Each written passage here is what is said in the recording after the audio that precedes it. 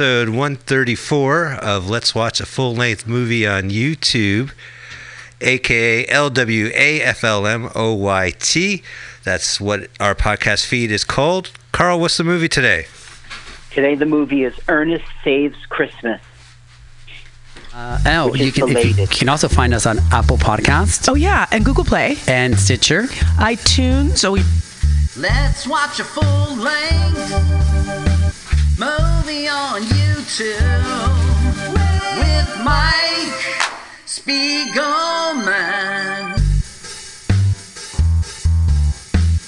Let's watch a full-length movie on YouTube with Mike Spiegelman. It's been over 3 long year. It has exceeded a Watching year. movies bad, strange and weird. Commandeered by Michael. Hi, this is Carl. I'm Mike's friend. I wrote this song. My turn-ons are French poodles, Chinese noodles, and German strudels. You should follow me on Twitter. It's Jokes to Carl. That's the French duh, not the duh. Now let's watch a full-length movie on YouTube with Michael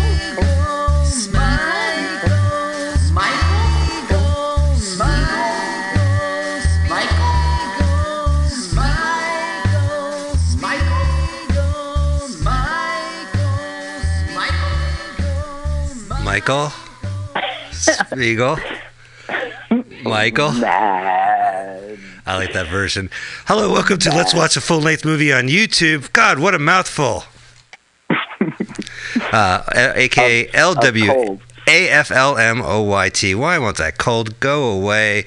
My name is Mike Spiegelman. I'm on the phone with Carl. Hi, Carl. Hi, Mike. Glad to be here. Yes, we are watching a full-length movie on YouTube. We want you to listen to the podcast and watch the movie as we go along. Carl selected the movie this episode this week, and I'm very excited. I did some research. Oh, I have to go get my backpack. I have all my notes in there. Well, I will go ahead and I'll cover whatever. No, you it's want. all right. I got our countdown king is picking it up for me. We're gonna get him on the mic, and what we're gonna do is we want you to go to YouTube. And Carl, what was the movie you selected? I'm sorry about that, Mike. I felt the same way when you chose that Biodome. I chose Ernest Saves Christmas, and I recommend the publisher McSanta.com. Okay, sounds good. Go to McSanta.com channel and find Ernest Saves Christmas. Click the link, hit pause, and we have none other than Paul Brumbaugh, one of the second most popular podcaster here at MutinyRadio, where we broadcast live every Sunday, 2 p.m. Pacific Standard Time. His podcast is called Edge of Insanity. You can find it on iTunes, or you can listen to it live 2 hours before our show. Hi, Paul. Hi, good to see you, Mike, and good to hear you, Carl. Good to hear you. Let's count her down. All right, Paul, get ready to count it down. All right, here we go. 3, click it. You guys know the drill. Put your finger on that little button and let it hover over the triangle in 3, 2, 1, go. All right. You know, it's funny. I played this by mistake on Paul's broadcast, and he goes, "Oh, Touchstone Pictures." He recognized that intro. It's his Silver Screen Partners 3 production. I believe that's Joel Silver handles that. Now, can we listen with the volume? It is like it doesn't have copyright issues. Oh, I don't know. Maybe this song will. So here we go. Ernest Saves Christmas. You know, there's no live action in these opening credits. They're pictures that everybody are familiar with. These are Coca-Cola commissioned, which I find very appropriate for this movie, that we start off with a fucking advertisement.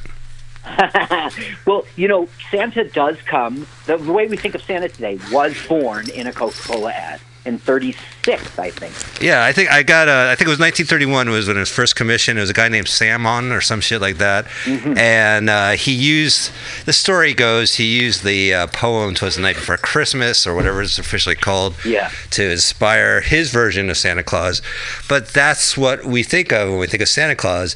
It's very apropos of this movie, as we will find out, that they use the picture of a Coca-Cola ad for what our version of Santa is. There's the Coca-Cola. Not a minute into the movie, there's a fucking ad. Oh, sorry. Let me mute out here. Oh, you can't help yourself. That Christmas music is so infectious. So, Ernest, this was his third movie, his second for Disney. And it's a character played by Jim Varney. And I guess the first one he did for Disney was called Ernest Goes to Camp. Right. So now we're 6 months later. We're going to save Christmas. Now, sometimes he's funny in this one, man. I'm not going to... Carl, I'm really glad you picked this one because I have a great memory of you. I think it was your fiancée at the time. Maybe you guys just got married. It was 20-odd years ago when I was at your house and you had a copy of Ernest Goes to Jail. Yeah, that's right. Were you guys married back then? Because she really loves you, Carl. I think it was fiancé. She really loves you because we put on this movie, right? And we're just, and you're like, I love this movie. And you were laughing at every fucking bit. Bobby and Chuck, everything. And God bless your wife, your fiancée, because she still loves you for that. Yeah, despite laughing at Ernest movies. Well, here we go. We're at Orlando Airport, and Santa Claus is talking. This is one of those weird films. You mentioned this too, that the main character doesn't start the movie off. Yeah, I know. It is very different. Mm-hmm. But I mean, Ernest isn't exactly sticking by the rules. Right. I just saw a movie called Life of the Party with Melissa McCarthy, and it has this aerial shot, and it goes right into the street level, and the first voice you hear is Melissa McCarthy. Mm-hmm. But not this one. We have Businessman and Santa Claus. That's how we start off. And Businessman is just like not even a player in the film. That breaks a rule, too. Well, he does show up in the end. They do a callback. Right, that's right. But they didn't have to. There was no reason to do a callback, but it was kind of nice that they wrapped up this character's arc.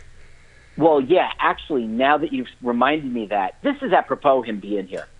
And it is a bit part both times. Yeah. Okay, here we go. Oh, Christmas tree. Oh, Christmas tree. Oh, Christmas tree. He didn't sing any words except... Oh, Christmas tree. Oh, Christmas so annoying for the guy. He's a gabber.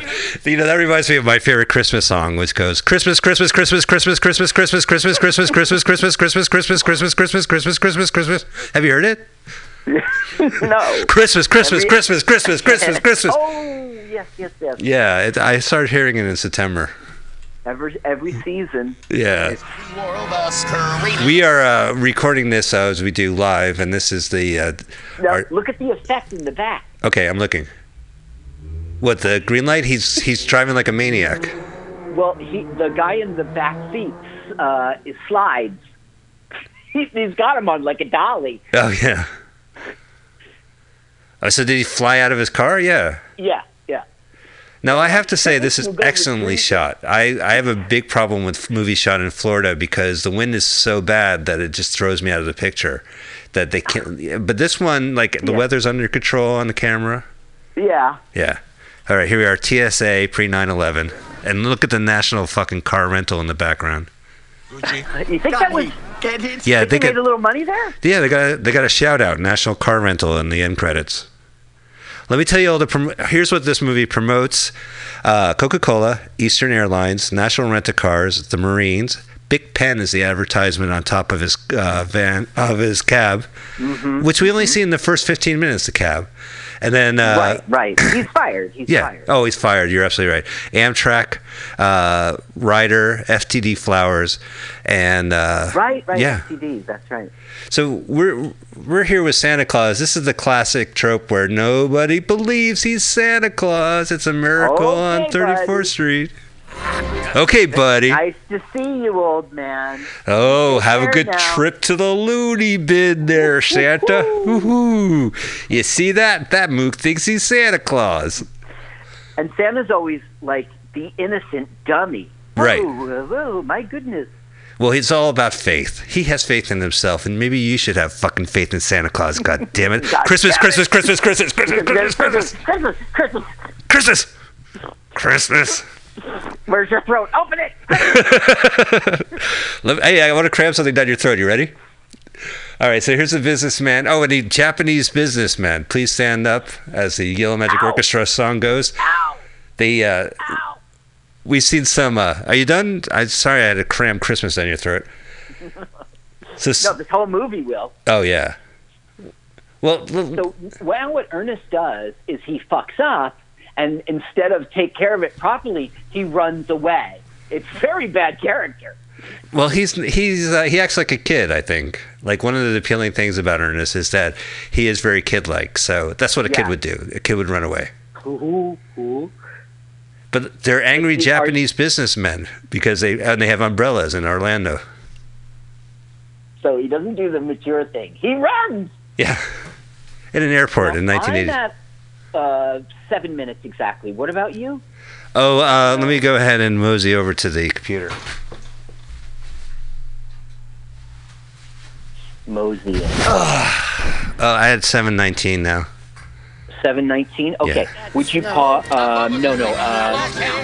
Yes. Would you pause at 7? You tell me when you're pausing. Okay. All right. All right. I'm using the other mic. I'm at 7:38, so I'm going to pause it at 7:40. Hang on, I'm going to pause it at 7:45, okay?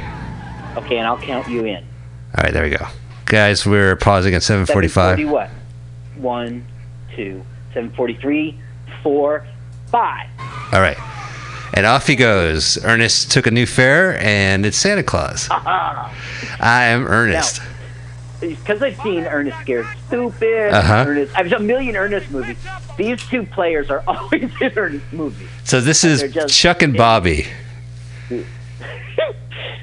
And then what's The one guy's face is so crazy. he was a Nashville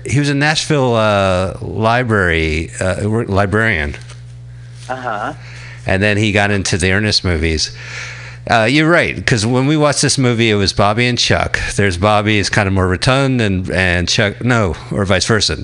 Bobby is the skinny one, and the more robust gentleman, as we were, is Chuck. And they were both in this movie and Scared Stupid. And I should mention, because this is going to play an important part in the film, when this film was released, there was a Hey Vern, it's Ernest TV show. Oh, look, Keep Christ in Christmas bumper sticker. You're a fucking ad spokesman doing a Christmas movie, and you're telling me to keep Christ in Christmas. Why don't you keep your fucking advertisements I up? have something to say about that, too, after you're done. No, go ahead. Tell me, because we just saw it. That Keep Christ in Christmas, right? I'll tell you how to do it exactly. No presents. If there are no presents, then the only people who would be there, give it 10 years or something, but, right? It'd be like Thanksgiving to people. We all get together and we decorate a tree. If there are no presents, it's only about the religion. I agree, and that would change the economy in a bit, and so companies don't have to base their fourth quarter, their third quarter on it. Mm-hmm. Because there's nothing worse than getting fired days before Christmas because your company has no work because it's done. Yeah, that's right. We prepared for fourth quarter in third quarter. Right. Thank you for coming. You're seasonal. Yeah. Oh, our business is making video games for Christmas, and that's why we were so busy. And now that it's fourth quarter and we're shipping, we're going to have to fire you because it just took so much money. Right. Unless you're good at shipping. Okay, look at this bad thing. This is horrible value. He selfishly stops to get his tree. He's backing up in the Orlando Parkway, freeway, highway, and he's running out to get a Christmas tree. And yeah, there's a lot of carnage going on. But he was singing about Christmas tree. Now what's this? What's the broken glass that he throws in the back seat? Smash! See, you're right that he's like an 8-year-old, but if you really put an 8-year-old in adult situations, this is what would happen. Right. Dangerous, screwed up stuff. off. So it's appropriate that Santa Claus would be in the back seat of this like man-child truck. We should mention, those two people we saw, this is one of the awkward structures of this film is that it cuts back and forth to other players. And Bobby and Chuck, it reminds me of the movie Barbershop when they kept cutting back to these two ATM thieves and then going back to Ice Cube. This one, they work TSA, they work in shipping, I guess, in the airport. Cargo. And they receive a mysterious package which contains Santa's reindeer. Spoiler alert. There they go. Oh, look at that. They're staring in the camera like they're Vern. So it says elves, and he thinks it's an M, so it's elms like the tree. M. That's funny, right? It can be because he's waiting for I don't know. It's potentially funny. Did you laugh at it when it wrapped up? I don't know. Well, I thought it was funny that I liked the chemistry between these two guys and that they're fighting over the letter. I thought was funny. But the point is that they're waiting for helper elms to pick up the package. Elms. Yeah. Did you see his eye, Joe? Yeah, flick there. Do you see the Big Pen ad? Yeah. Yeah.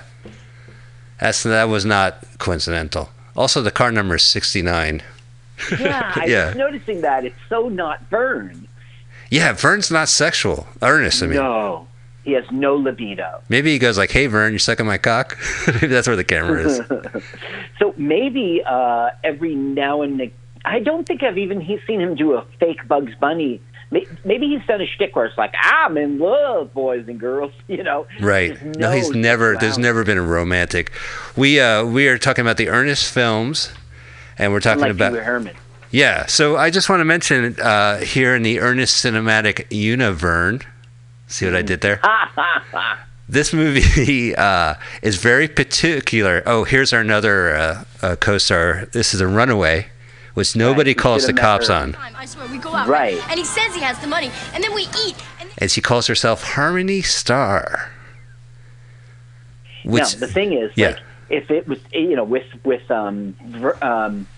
Ernest, right? There's no sexual attraction with this girl, right? And she's not very sexy any old way, but still. But if it was Pee Wee Herman's show, oh yeah. Wow. So I should mention that Hey Vern, It's Ernest was a Saturday morning live action show on CBS at 10 a.m. And I believe like Pee Wee's Playhouse was also on that lineup, maybe at 10:30.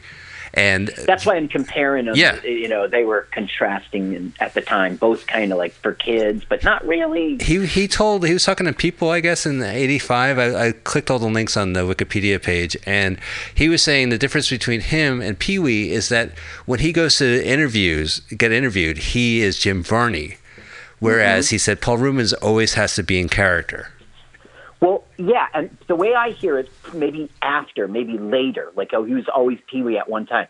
He would say to you, when we meet, do you want me to be myself or the character? And I'm not doing both. Huh, that's interesting. Speaking of Christmas and Pee Wee Herman, my brother gets Christmas cards from Pee Wee Herman every year. My brother Adam hosts the Proudly Resents podcast. He did a pre-interview for Paul Rubens for a talk show, and Paul Rubens really liked my brother, and he said, from now on, you're getting Christmas cards from me. Very nice. Yeah. So that's quite an honor. I should ask him if he got one this year. So, but I wanted to make this point. So that was in 1988. So his TV show was from September to December, and then it was out, and that's in 1988. And the last episode aired was December 24th. So this movie takes place in real time.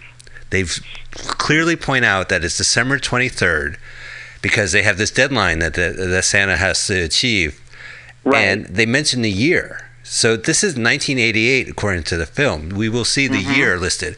So in this universe, in the next day will be the last episode of Hey Vern will air on CBS. So he probably meant that in the... No, I don't think so. I don't think they don't mean anything. But I find it interesting that this is specifically December 23rd to 25th, 1988, and just so happens the last television show of his aired on the 24th. So, in real life. Now, I'd like to point out that Ernest just freed him from having to owe $32. He just said, how does that work? Oh, it's Christmas. Well, the thing is, it's such a commercial movie, and then this guy's like, I don't care about money. It was so contrasting. Okay, here's another regular of the movies of Ernest. Really? Yeah, she shows up all the time. Now, I looked her up, and she's a vaudevillian actor. Oh, here we go. Here we're going to meet the other girl. Oh, me too, me. He's doing a dinosaur puppet show, which kids love. For millions of years, dinosaurs ruled. Now, when I saw his face, Carl, I freaked out. I go, I know that guy. Right. Yeah, but he has a beard. Yeah, but his face, not from Ernest movies. He's just a star in this one. Yeah, no, he's a star in this one. I've seen him in MASH, and oh, right. He did a bunch of episodes, but he was on a couple of shows, and if I could find it, oh, here we go. Life Goes On. He was a regular on Bob Newhart show. Newhart, yeah. And he was in Billy Jack Goes to Washington, which was the next Billy Jack after the trial. The one we missed. Yeah. Right. But he's known. He has a gap tooth and kind of a boyish look to him. And here he's a fired children's host who's going to get a gig with a set on Christmas. He's going to be working Christmas Eve. Well, he's good. Yeah, it's all about the offer. Yeah. What do I do? His crisis of conscience. So Santa Claus wants to turn this guy into Santa Claus. Yeah, Santa Claus has run out of magic, run out of steam, and it happens every 90 years or so. And so he needs to pick someone now who can be the new Santa, just like he in the past had been chosen. So now, here's the money agent guy. Yeah. Excuse me, this takes place at the Orlando Children's Museum. I don't know if that's a thing. This is The fired host of the TV, the fired kids, that guy, I don't know, somehow Santa knew he was going to be appearing there and entertaining the children. Right, he was flying. He's like, I better take a plane and catch him before he's done with the puppet show. Right. By the way, they really cheaped out here with the elf count. How many elves do you think should be in a Santa movie? Well, I think it's supposed to be like elves, Santa's helpers. I mean, you have an army, maybe 14 to 20. You have 2 elves in this movie. Right. They were going cheap. Well, they were non-union too, so they had a lot of issues with that. Okay, here comes the manager. Now this guy is so 80s. Check out how he rolls up the sleeves of his suit. Yep. Look at the lapels on his suit. Yeah. It's kind of Miami Vice style. It is very Florida, I guess. We could just pass it off as Florida. Yeah, good point. Now, of course, this is the one who plays humor the old man who thinks he's Santa. Plays that gets him institutionalized. Sure, I'll get you help, buddy. Yeah. Frosty the Snowman? All right. Cuckoo. I mean, Merry Christmas, Christmas spirit. Now, I just want to get this off the fence. Ernest was a character that was originally on TV, and we'll talk about it later. It was a TV commercial spokesman, and he was so popular that they initially did an independent production movie, didn't fly, but Disney got involved and released very successful, cheap-to-make, very high-profit movies starring Ernest. My big beef with this movie is that this character was always a salesman. And Christmas is a very commercial time of year, and I just find it tacky that a TV commercial spokesman is doing a full-length Christmas movie. That's not really the spirit. And also, it's the subgenre of films where they were based on commercials, like Uncle Drew or Space Jam, where you're paying good money to see basically a 90-minute version of a commercial that you saw on TV for a while. Yeah, but it entertains you, and therefore you forgive it that, and what happens is culturally we become cheaper. Yeah. I mean, I have to say, I like Ernest, I like Jim Varney, but I think they shot themselves in the foot, the director and him, when they just went, they didn't shoot themselves in the foot, they went straight to the bank. They shot their integrity. From day one. Yeah. This character it was created by an ad agency. to do a commercial for an amusement park that they didn't want to show the interior. So they created a super fan called Ernest P. Worrell, and the director who directs all the Ernest movies, John Cherry, said, "Hey, why don't you just be this character?" And that's how the character came about. And they were able to do a successful campaign of doing regional commercials featuring this character. This character pitched various products, did not give a shit. Yeah, whoever hired him. Yeah, because this isn't the Michelin tire guy. This is the Purity ice cream guy and the Braum ice cream guy and the, Mountain Dew and Sprite and local weathermen. I think sometime in my spare time, I'm going to try to YouTube some of his commercials and see. He always has been dressed the same. Right. It's a radiator repairman cap, a leather denim vest. I actually have a quote from him. It's a lovely outfit that can be worn gracefully 6 days a week, he told the Associated Press in 1984. But he was it's just... a lovely outfit that can be... He probably did it in his accent. That's not the right word, but his, shtick. Oh, no, I'm sure he's this guy was a very talented... he was very talented at a young age even, and he became he tried to make it in Hollywood as a comedian and was a contemporary of Robin Williams and Freddie Prinze Jr.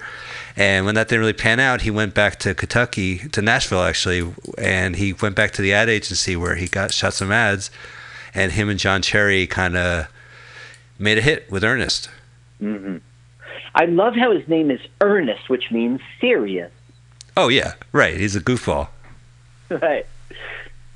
Okie dokie, he's doing it right now. Good. Let me patronize you. Right, you got to patronize the old man who thinks he's Santa Claus. Vern. What? Okay, yeah. Now me we and Vern actually go think back we're a going long to meet way. Vern. We spend the He does holidays his Vern together. stick now. Right. So the Vern stick is that he talks directly into the camera, which we got a lot of shots for a theatrically released movie like this, and to his friend Vern about whatever product he's pitching. So they're going to Vern's house right now. This is the Disneyland MGM studio lot.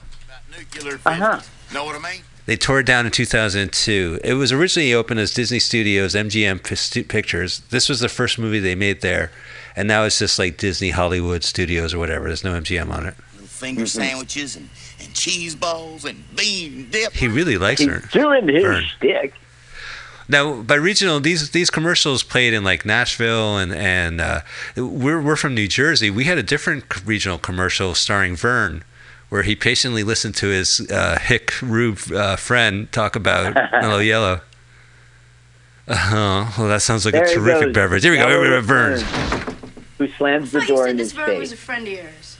Oh, Vern's just like that. He'll do anything for a laugh. Come on. Hey, Vern! Party helper. Right, so the cameraman is Vern. So when it got to this point in the movie, I was so tickled and refreshed. We're getting the shtick we know him for. Right, but I would pay money. I want to hear Vern or see Vern. Right, and we will not. We will not. He doesn't even say, "Will you get that Christmas tree out of my house?" Right. Don't worry, Vern. I'll make it fit.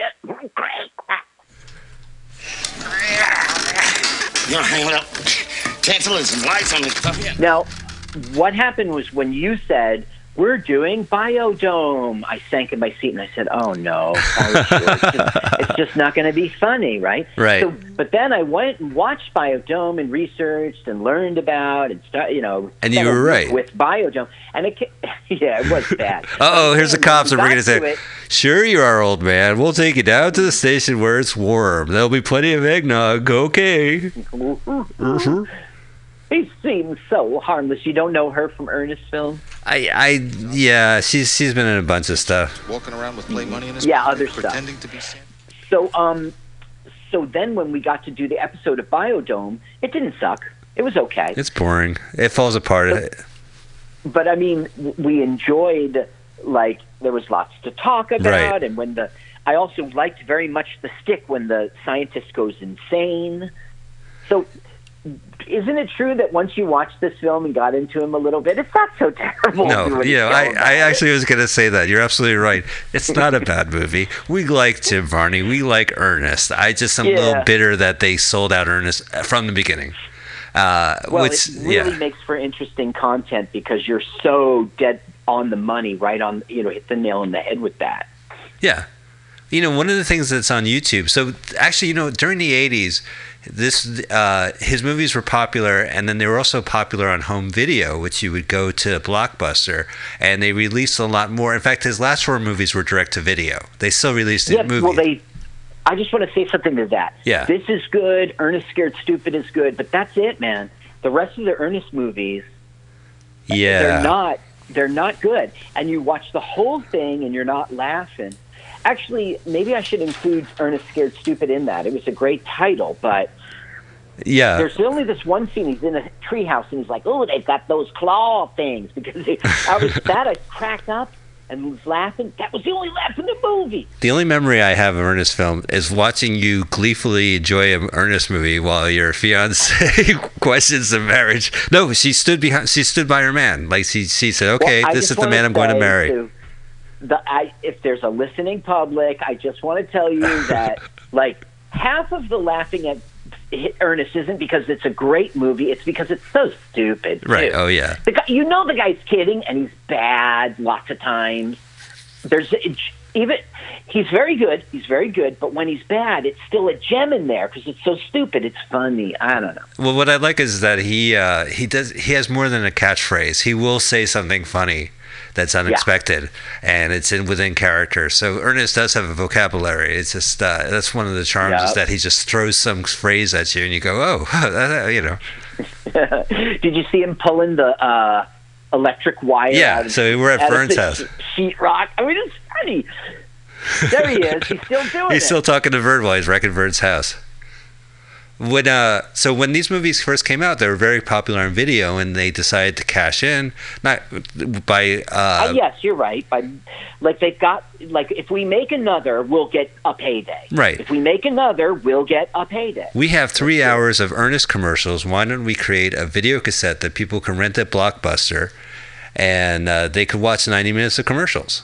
That was our streaming. Right? Today's streaming on Netflix or whatever it is. Yeah. That was everyone would just send to the video store and make their choices for the week or the night. So you see Ernest, and you'll see Ernest Greatest Hits Volume 1, Volume 2, and you rent it or buy it. My wife's sister said I was told I had a copy. And you would watch it, and you're basically watching commercials for entertainment because it has Ernest in it. Yeah. You paid money for Blockbuster to watch commercials. It's amazing. Will you buy that product? Yeah. That's the question. He did Purity ice cream, I think it was. Right now he's doing a funny shtick he does. He talks like a know-it-all. And allowing for the vernal equinox on the Tropic of Cancer, he might just pull it off. He's trying to impress a runaway. He talks shit like that. Yeah, he is. Yeah, he's not once called the cops or her mom. See, I would have also not called the cops or her mom, but I think my motivation... Oh, yeah, it wouldn't be Vern-like at all. You would not be earnest as you were. I'd probably be still and stay in the States. Think, I went to Birkenocks, the Tropic of Cancer. I might just pull this off, baby. All right, now we're going to grind the movie to a halt and get back to Chuck and Bobby. These guys remind me, we mentioned this on another episode, these guys remind me of Medea's friends, Aunt Bam. Uh-huh. And, Bam and... Oh, what was the other one?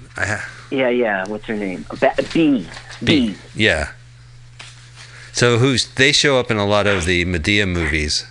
Bam, you got to take a shower once in a while. Hattie. Bam and Hattie.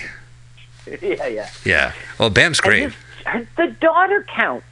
The daughter's there enough. Yeah, but she's a regular. To be a player. But the only difference I see is that a lot of times Chuck and Bobby in the Ernest movies, the 2 Ernest movies that they're both in, they're separate to the Ernest plot, and they all collide. But Bam and Hattie are always sitting next to Medea and her husband.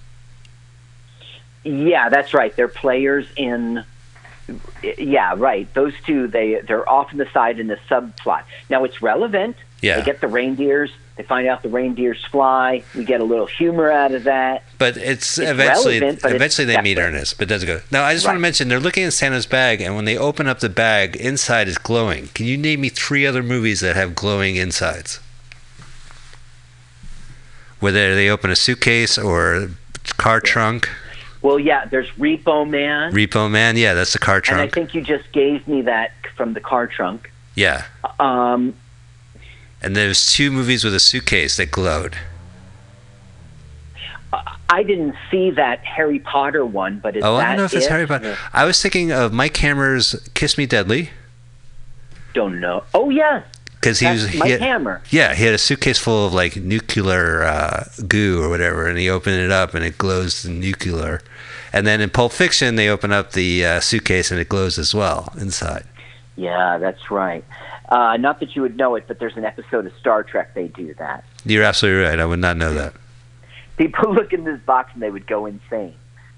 Huh. They would open the box and it's like the light would go on their face and they'd go, the music would go, da, da, da, and they go, ah, and then it's like, cut to commercial. It was actually a box for Cards Against Humanity game. They're like, what the fuck is this shit?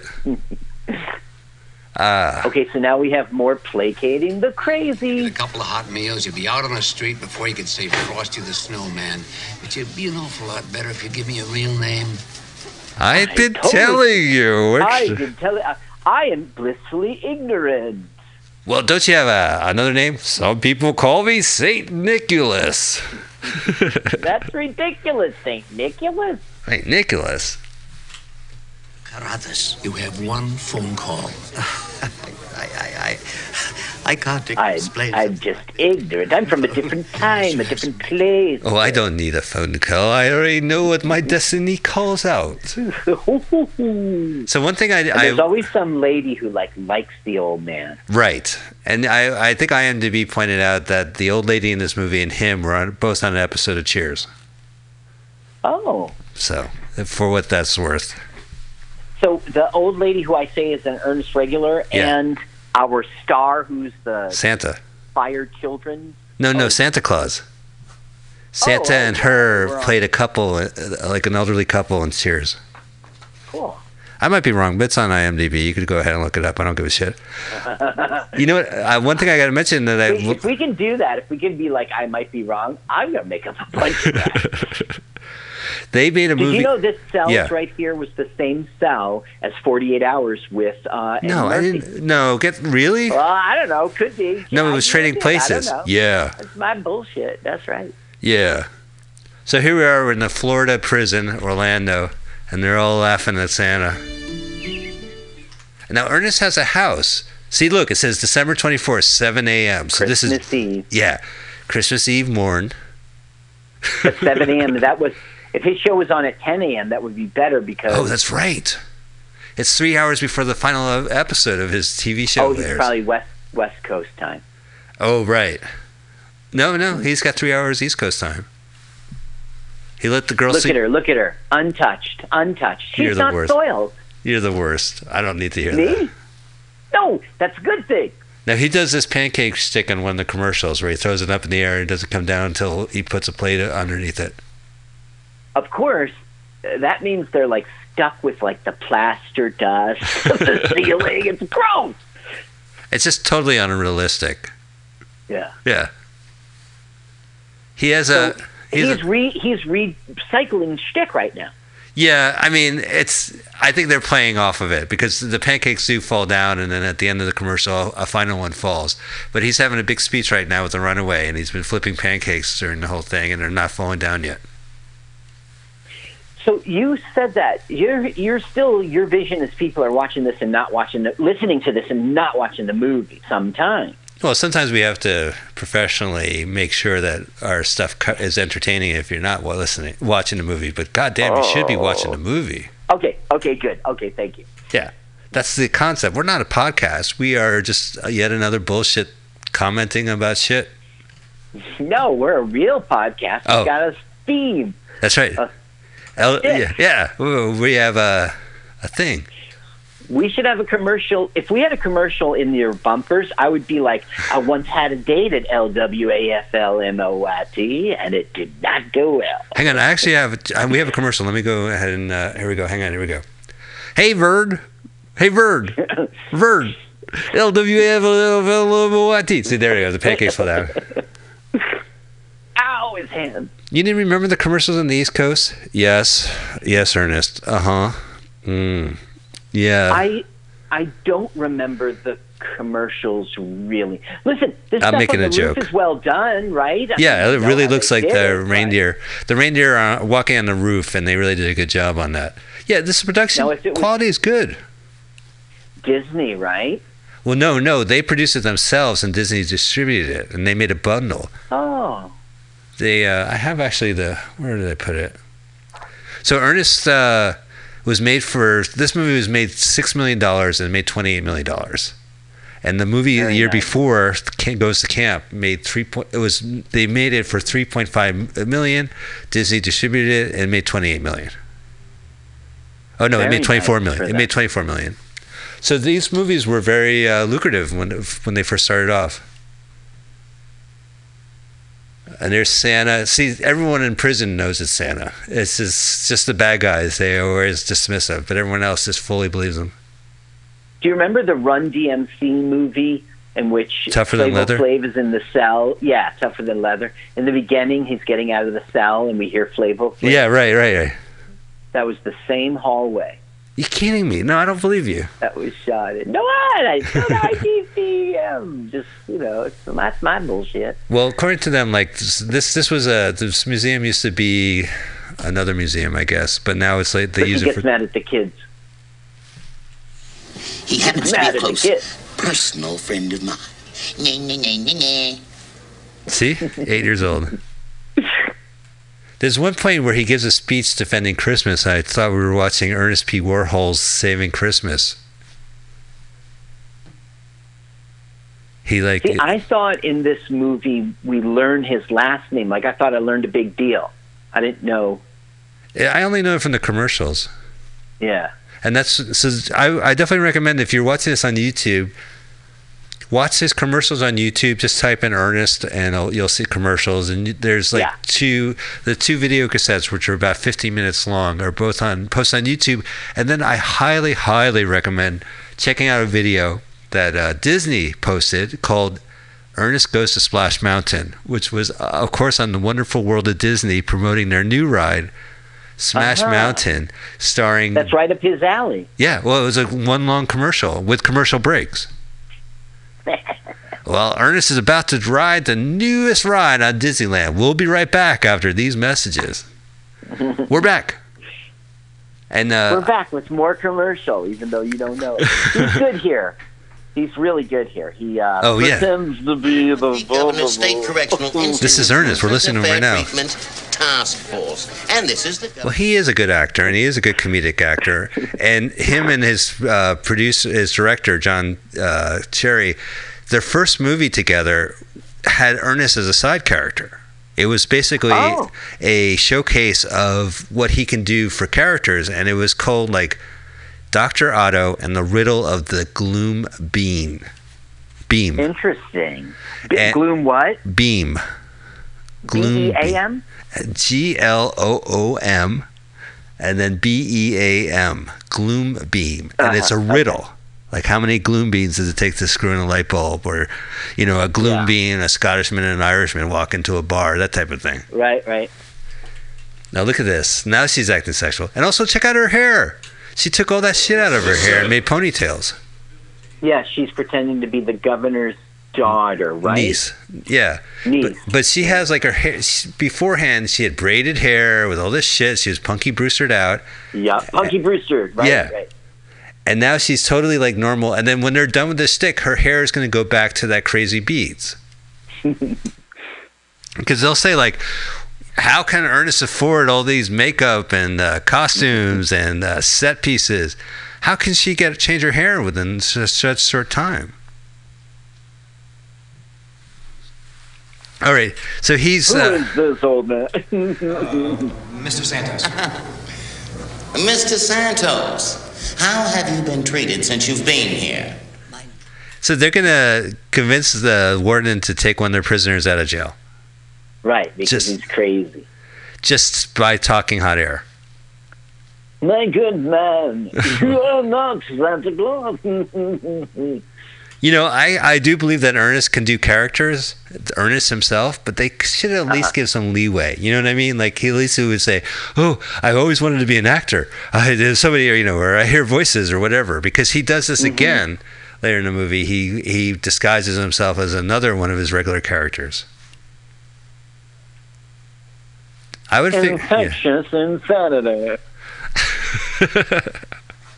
I have to admit, this print has great closed captioning on it, so you don't really have to. It's easy to follow. Yeah. Look at those beetly twinkling cheeks. And I'll bet. So they're going to convince the warden to take the prisoner out. And also, the jail cell is pretty well decorated. They got some nice stuff on the wall. It looks like my dorm room. I slept next to a toilet. Yeah, my dorm room. Right. It's like if your girlfriend sees pictures of you in jail, you go, no, that was my dorm. That was my dorm. That's my roommate. Yeah. That's my other roommate. It was Essex County College. Correctional U. Yeah, correctional U. Because we going correctional U. Hey, we did it. We used our brain. So he was smart enough to get a prisoner out of jail just by his talk. And his laugh. Oh, and his threat. It's the governor's niece. Yeah. Oh, well, I better behave. Rosy cheeks. Mr. Ho Ho Ho. And as now, we when does he become Ernest, Ernest dressed chill again? out, will you? She still doesn't believe in you. He's talking, even though he's loosened his shirt and took off his glasses, but now he's sounding like Ernest. Since that Christmas when I brought her a doll instead of a baseball mitt. See, that's all you have to do, Carl. Oh, yeah, all right, old man. Hey, let me get a big net and bring it to the loony bin. You wanted a big net when you were 8, Carl. Yeah. Hey, what? How'd you know? But your father got you a chess set. Ah, I believe you. But Santa, how can you... Then you go to the old man and you say, well, if you really are Santa, how can you go to everybody's house at the same time?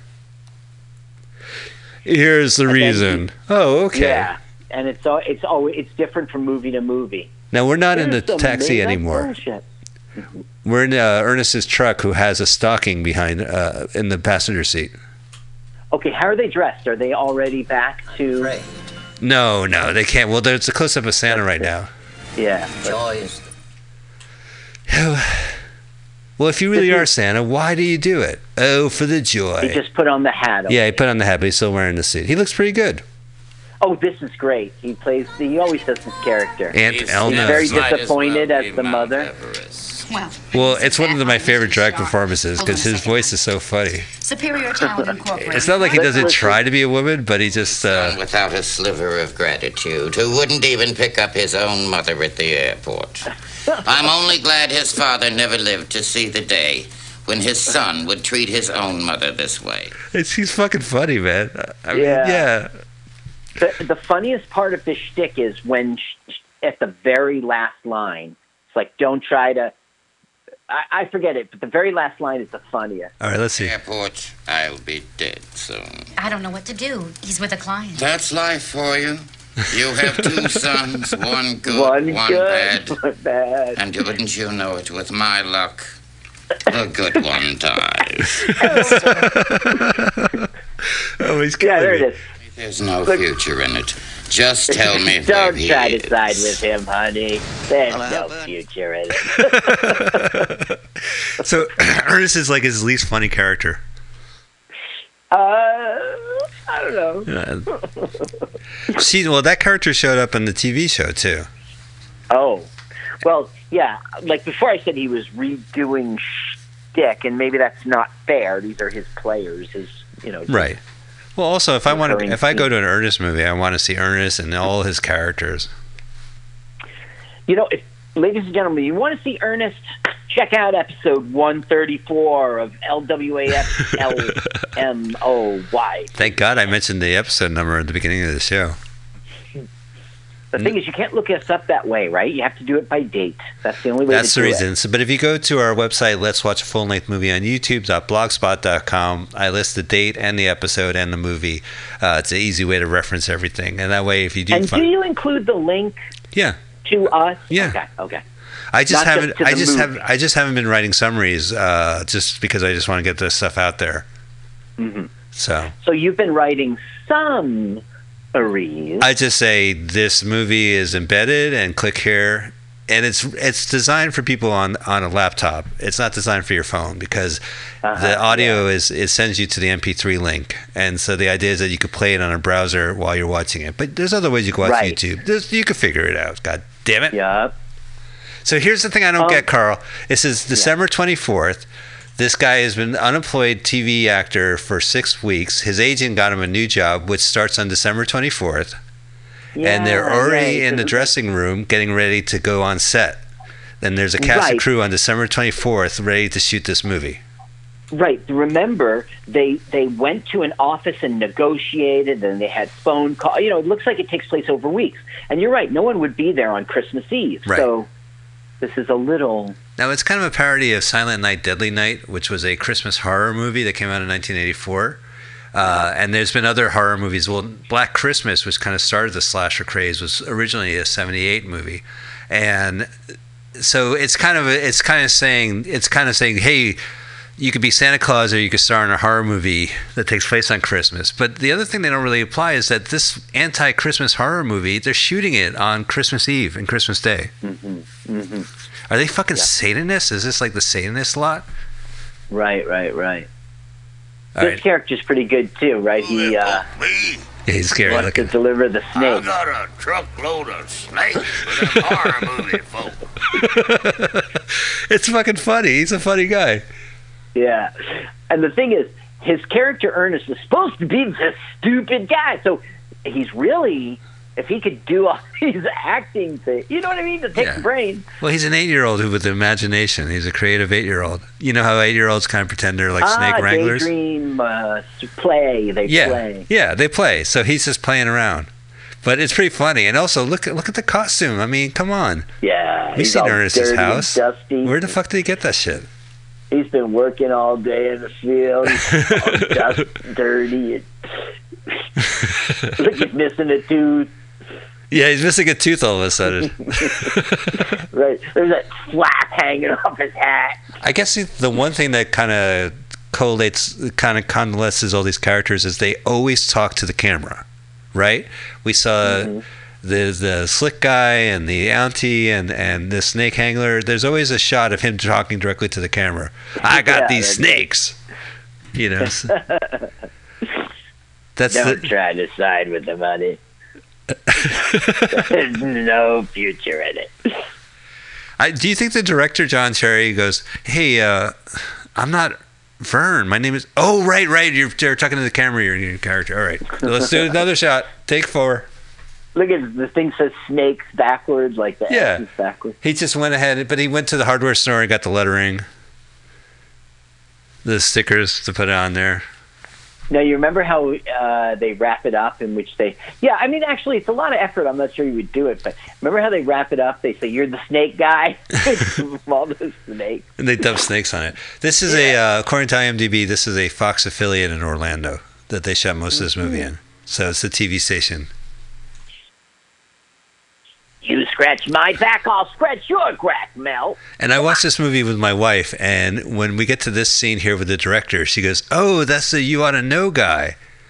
And I said, no, that's not the guy from Full House. He just looks like it. Oh. So he looks like the Bullwinkle guy. Up? Yeah, so and action, that's a guy who looks exactly like one of the guys from Full House. But he's not. He's some Florida actor that they got. Gotcha. I like how he just walks on the set. Oh, yeah, we'll get to him. You can't miss him, Carl. He's sitting on a fold-away chair that says director on it. Here's your stereotype, sir. There he is. There he is. Does look like the Full House dude. Yeah, he looks like the guy Not funny. Well, he also kind of sexually harassed You Oughta Know singer. Oh, the Full House guy did? Yeah, that's what the song's about. Uh-huh. That he ought to know. What song? You oughta know. I'm lost in earnest right now. I can't think of any other pop culture references. Okay, understood. Yeah. So here it is. Santa Claus is watching a horror movie where there's cursing and bad language and violence. Right. See, we got a reaction shot of Santa watching this. He's going to pull out a gun. But they're shooting this on Christmas on the 24th. That's ridiculous. It doesn't make sense. Why? So they could. He doesn't shoot him. They have to. They're rushing the production of this film so they could release it the next day.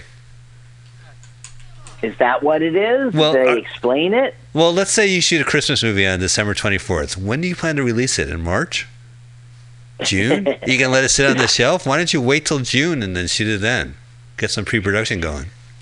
Now, listen, I wrote this Christmas movie. It's all done. It's in the, I can't say in the can. It's printed, okay? Uh-huh. It's copyrighted, and it's registered with Writers Guild. Oh, you're for East real? Coast. Yeah. So in this movie, Santa has a crisis of conscience in which he realizes he must deliver presents also to little Jewish boys and girls, or he's discriminating. You don't want my opinion Reaction, on this. Please. You don't Please. need my feedback on this movie that you spent so Well, much if it's time on. negative, I do need to know because the thing is written. Oh well, no, it sounds great. It actually sounds funny. Oh, come on. No, but that's what I'm afraid of. Like, if I put it out, like, maybe people will be like, you've got balls to take on a culture, Western civilization issue. So Well, I'm scared about it. There's a little bit of subversive humor in it because the way that how Jews have to feel on Christmas. And the solution is to, kind of have Christianity encroach upon them and give them presents.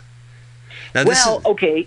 The one that inspires it is because his father's sick and he needs a nebulizer, and so he goes to Santa at Macy's, on 34th Street. And the guy, Santa's like, "Oh, hi. I'm sorry, I don't know your name." You know what I mean? And it's sort of like. Then he gets a letter in the mail about how his friend didn't. I'm going to send it to you. I don't know. I'd love to see it. If it offends, I cannot do it because I don't want that. And our only listener, myself, is going to rip you off. You're welcome to rip me off.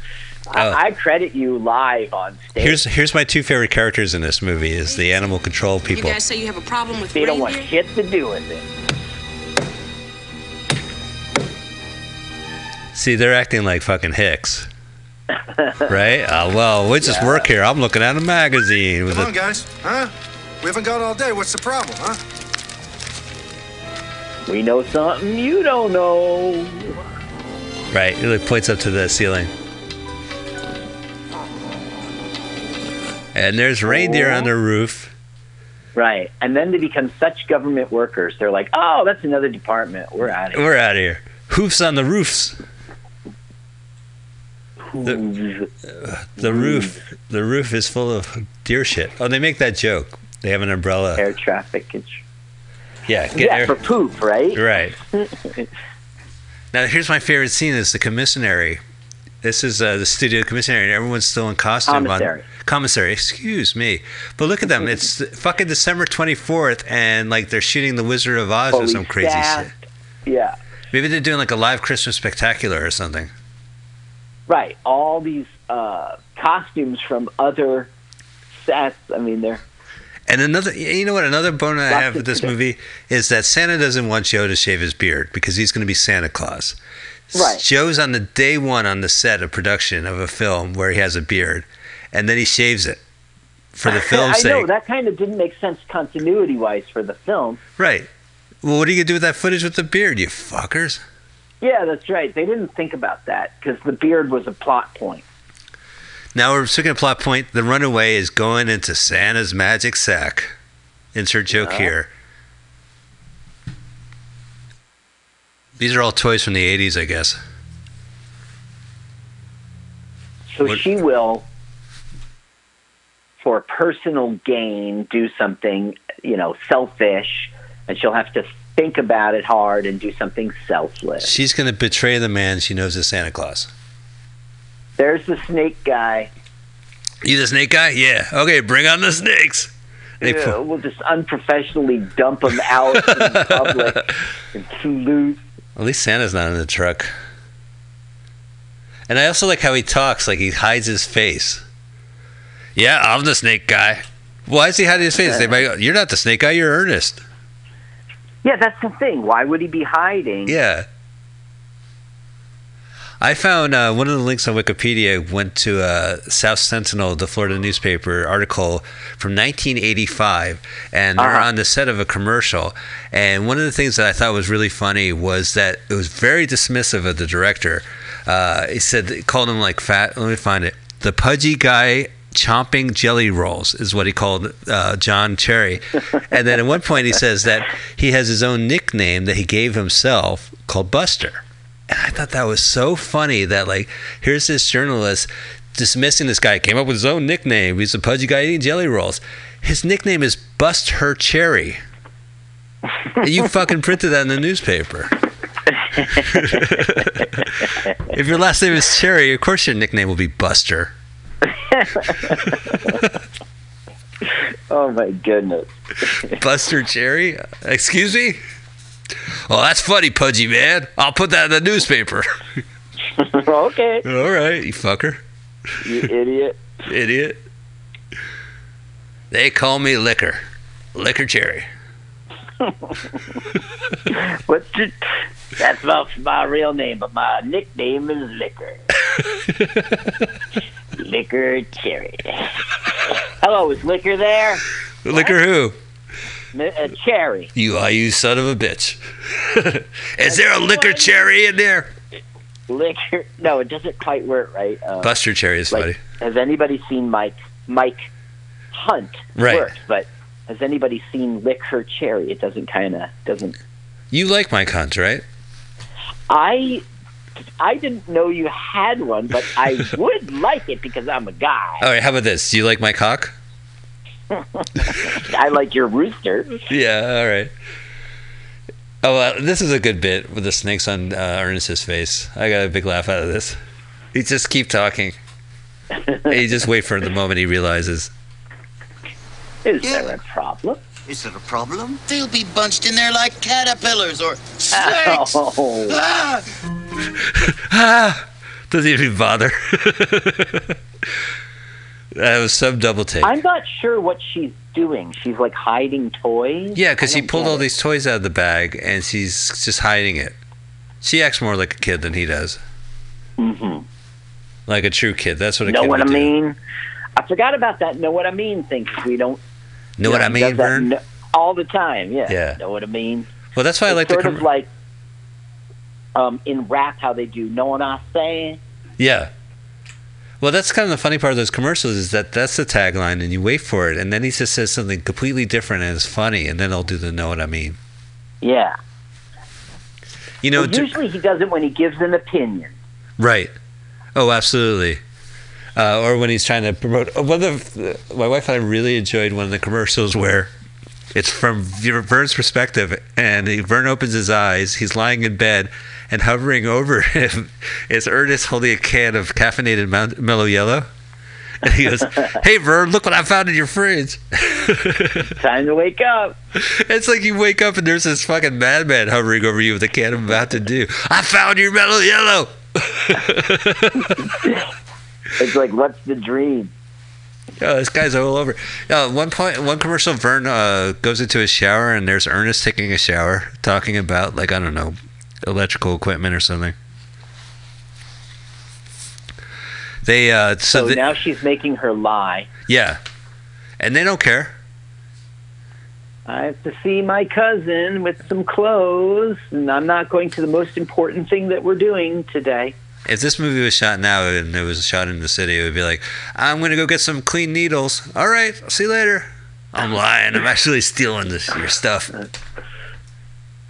Look what a quaint little neighborhood he lives in. If he was an Uber driver, he would not be able to afford this house.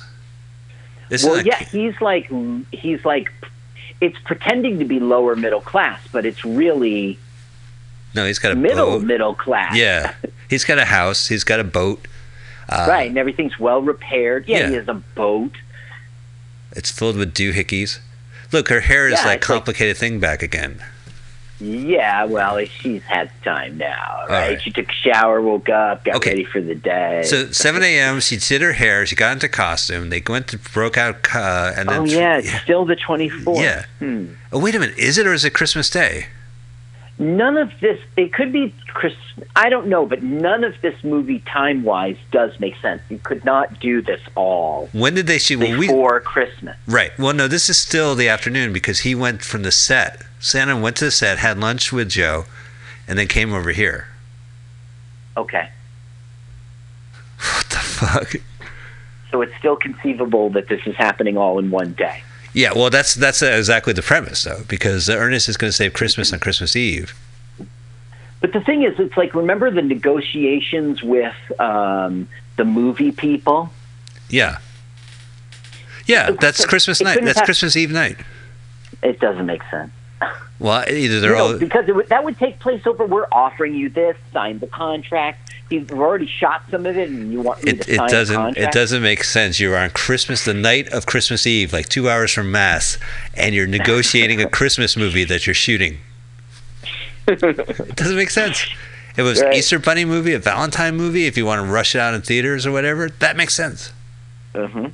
Unless you're doing it live Christmas Day, there's no reason to be rushing the production and negotiation. That's right. We're doing a New Year's Eve where we have 5 different stories. Film. We got to do it tonight. Is that by midnight? That was that movie New Year's Eve. That was actually shot on December 24th and released in theaters down to December 29th. That was Penny Marshall's last movie that she appeared on screen. She shows up. Yeah, too bad she passed, by the way. It is too bad that she passed. She was a really good director, and of course, Laverne and Shirley was great. And right. So she has her brother Gary Marshall, who also passed away, directed New Year's Eve, and there's a scene where there's a party, and Penny Marshall as herself is at a party, and this caterer comes up, and Penny says, "Are you an actress?" And she goes, "Oh, yes, I am." And she says, "Well, can you act getting me a martini?" And that was the last on-screen present. Oh, that's awful and mean. It's just such an old joke, too. Is it? Oh, yeah. Mean. But it's mean, yeah. It's not really lighthearted. No, it is not lighthearted. It's laughing at your expense in your face. We're laughing at you. It's not nice. And if you go, ah, ha, ha, that means you like that the person got jumped. It's not, it's bad spirit. I was angry because I never saw a follow-up whether or not she did get that drink. Penny Marshall, she got to drink. Well, I would still fire the caterer. Okay, here we go. The Amtrak station in Orlando. What was her father's name? Her brother was Gary Marshall. Oh, brother. Yeah. Her brother, Gary. See, I think I like the name Gary Marshall, but Penny, it just sounds so cheap. Well, it's Patricia, isn't it? Penniford. No, I love this. A runaway on Christmas Eve goes to an Amtrak and says, no problem. I want to get out of here. And where are you going? I'm not anywhere. Calling the cop. Yeah, all right. Anywhere. Oh, just give me the money. Just give me your money. Nothing to answer. He probably has like a prostitution ring going on in the back. You want to make some easy money before your trip? Yeah, this guy. Yeah. Probably runs a weird thing in the Amtrak. So it's an Amtrak station from 30 years ago. It looks pretty cool. And yeah, look at the wooden benches. Yeah. Actually, maybe you would find that today. I think in Penn Station, Newark, I'm not sure. Well, I mean, the last time I've been to that Penn Station was probably about 20-odd years, but it had wooden... Oh. Yeah, it had wooden things. They used to take it back and forth. There's the Orlando Sentinel newspaper box. Oh, yeah. And then, of course, you have the old man. The old men are waiting at the bus stop scene.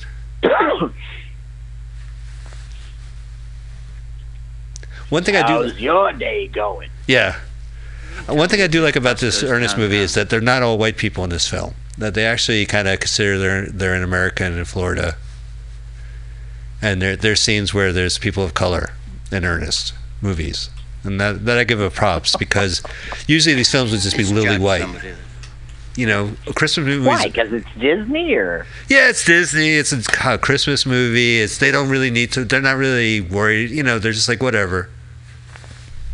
So it was just a nice touch to see like actual other people than white, the people of color in this, African Americans. Gotcha. Yeah, and that was awkward. And little people employment.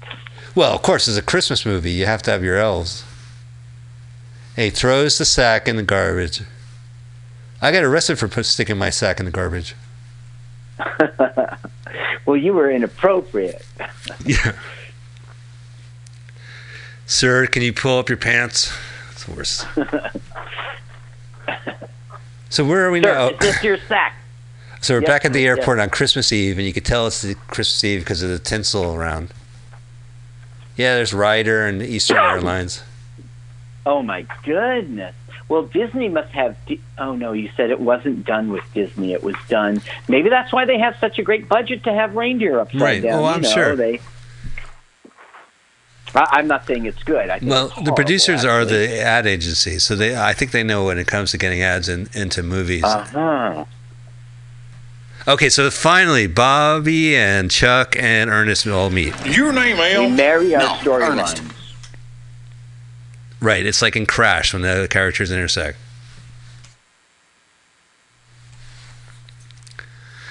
So... Is your name Elms? I know, that's not funny. These flea bags for a fella named Elms. It's Elves, you idiot. That's me in the audience. Good questions, and he better have some real good answers. Why does he have to answer to you guys? Yeah. Who the fuck are you?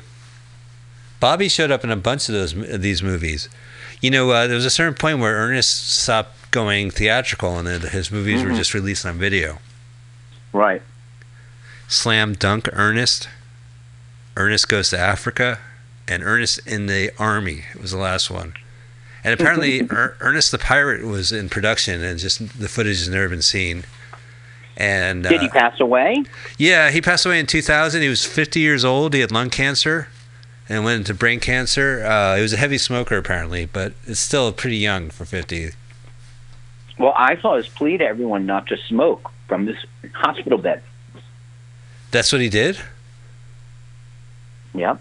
I know one of the Ernest commercials is Vern smoking, and you can see the smoke in front of the camera. And he says, you know, you don't want the big C.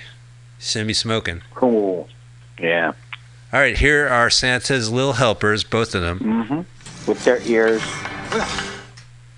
I didn't look up these actors' credits, but hopefully they had better roles.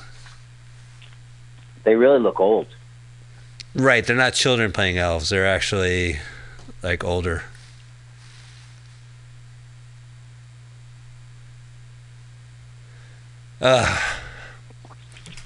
Ernest.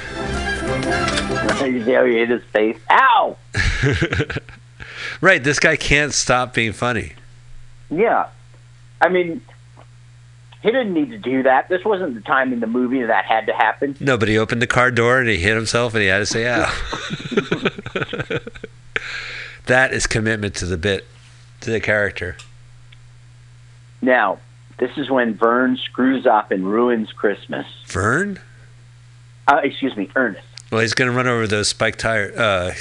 Tires went over the spikes. Yep. Well, what are we going to do? It's, oh, well, I guess there's no Christmas this year. And he's on the bus. So we've seen, this movie has planes, trains, buses, trucks, taxi cabs. A lot of transport. Okay, here's a beef I have, Carl. He's outside the Orlando Children's Museum, and he's right at the park bench, and behind him is the sign. And the sign has two things on it. It has the words Orlando Children's Museum, and it also has a built-in digital clock, which serves no other purpose than to serve the plot. That we can see a countdown. Yeah. But that's not good. I mean, that's okay. What? Come on, name me the last museum you saw that had a fucking clock on their sign. Oh, you say it doesn't make sense to me. It doesn't make sense. It's not a national bank. Yeah. Yeah. Doesn't make sense to me. Gotcha. Okay, now of course he's going to run away, and then she's going to overhear the true meaning of Christmas from a family also taking the train. You don't still believe in that stuff, do you? Hi, I'm having a crisis of conscience. You're 8 years old. It's kind of marginal to still believe in Santa Claus, right? No, 8 years old. My kids believed until maybe 10, 11. Right. Well, believe what? That Santa isn't real? What are you saying? That is real. He is real, yeah. Damn right. Yeah, and then sometimes they would be like my one kid was like, I don't think Santa's real. How could he go all the places? And I said, Scott, what happens every Christmas? You track him through NORAD. Right. The government's. You think the government is going to waste time on some stupid pretend thing? This year the government closed and they still kept that open. Okay, here we are, the notorious business meeting on Christmas Eve night. Right, guys. These reflect the figures that we discussed. And by the way, this is the Florida film industry. They do have a Hollywood sign, but with the words Florida on it. This must have been shot in the agency's boardroom. Look how ages is closed of the agent. He even has this sweater jacket, and the sleeves are rolled up. Well, yeah, you see, it's that big puffy look. Yeah. And it isn't big shoulders because that's girls. Also, Joe shaved, and once he shaved, I go, I recognize this actor. I know who this guy is. Yeah, the power, these are go for it. Come on, you got to go for it, man. Roll the dice.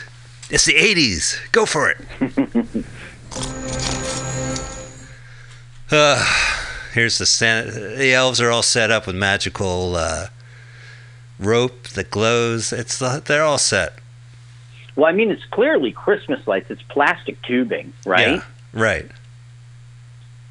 But does the Rains have to have Christmas lights? Have to be Christmas lights? It doesn't make. It's a magical sleigh, I guess. It looks better. The reindeer have the magic. They don't need any. Rainbow's got the magic. They were on the ceiling upside down. That's true. There's some air traffic controllers that are still employed in the 80s. Look, he's using binoculars. Right. But also, did you notice that his female colleague showed up and gave him coffee? She comes come on. What are you going to say? That's sexist? She comes in with 2 cups of coffee. She places one down with him. Yeah, that's a little sexist. Oh, come on. Oh, she just was doing him a favor? A coworker situation. She is a coworker situation, and her job is to get him coffee. No, but maybe sometimes he gives her coffee, and we didn't see that part. Yeah, I don't see. Well, she actually hangs around and he talks business to her, so she is a contemporary. All right, here we go. A colleague. A colleague. What did I say? Contemporary? Contemporary, like same time period. I don't even know what I'm saying. Whoa, look at it go. Yeah, this is great direction. With a rocket. Show very little of it as fast as you can. And you can save money on special effects. Well, I'm Santa Claus. Sure you are, buddy. If you take a quick look at the controls, you'll see a GAF viewfinder. Yeah, what's that? It was like a wheel in which you would see a little, not negative, a positive, but a little, a viewfinder. I see. Yeah, I guess. Okay, well, it's like there. See the binocular. Okay, never mind. I also did a little research, but the only thing of interest with this cast is that Harmony Star later was one of the Amy Fishers in the TV movies during the 90s. There was like 3 TV movies about Amy Fisher. That sounds right. She was Amy Fisher, in my own words. Interesting. So she played the suspected killer. Let's see what else. She played Amy. Yeah, she was Amy. She was actually Amy. Wow. So, yeah, the museum was the Orlando Science Museum, and now it's just used for something else. Oh, another thing about Amy, about our Harmony Star is that she says she doesn't eat meat. And watching this movie, there's one scene where she goes, I don't eat meat. And then she goes, are those bacon cheeseburgers? Right. Yeah.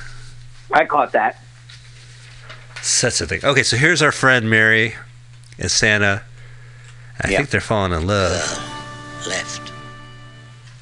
Yeah, they are. Remember at the end he remembers his name Yeah, right, because he's no longer Santa Claus. He becomes immortal after maybe he doesn't remember his name, but he starts going by it again. It's Seth Applegate.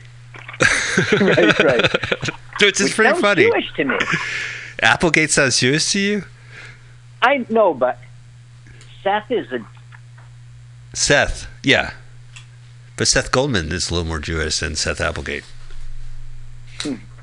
Yeah, Applegate sounds very like waspy. Did you ever watch Fernwood Tonight?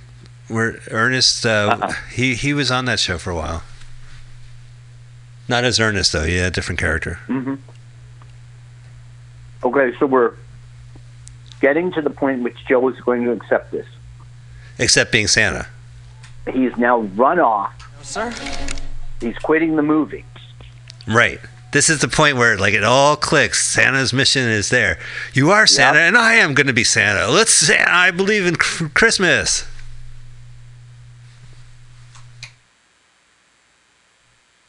For a movie that keeps Christ in Christmas, there's no Jesus Christ in this movie. Jesus Christ. Yes, I agree. He's not in this movie. No. Maybe Jesus shows up and like, that is Santa. Okay, Jesus. Oh, yeah, he does this John Wayne. Oh, that's another thing watching this movie that was so 80s to me, is that the references are from the 50s, you know? At one point, the Harmony Star goes, dun, dun, dun, dun. Dragnet. That's Dragnet from the 60s. Right? I mean, no kid today knows. Yes, and I don't think it was in sometimes you'd see repeats of it in our day. Well, the Dragnet movie came out in 88, the comedy remake with Tom Hanks. Right. So it was still in the pop culture. Which was good, as I recall. Recall it again. Yeah, you know what? The theme is from Art of Noise, and they play it completely wacky, and for that reason I like it. But you know, I think at the time I was a little disappointed. I don't know. It's an interesting choice to take a TV show and play it for laughs like that. Well, I mean, Dan Aykroyd would do that character, and so right. But I think they took it to its extreme to make a film. Well, because by that point Jack Webb has passed away, but his partner Harry Morgan from MASH was there, so he was kind of the connecting tissue. Right.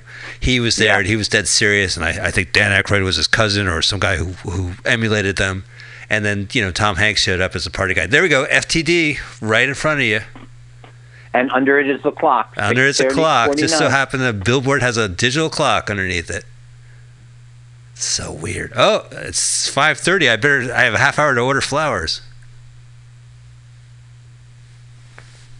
And that's Joe. He's looking at his watch. Now all the time, none of this matters. And she's walking around with that sack. They are falling in love.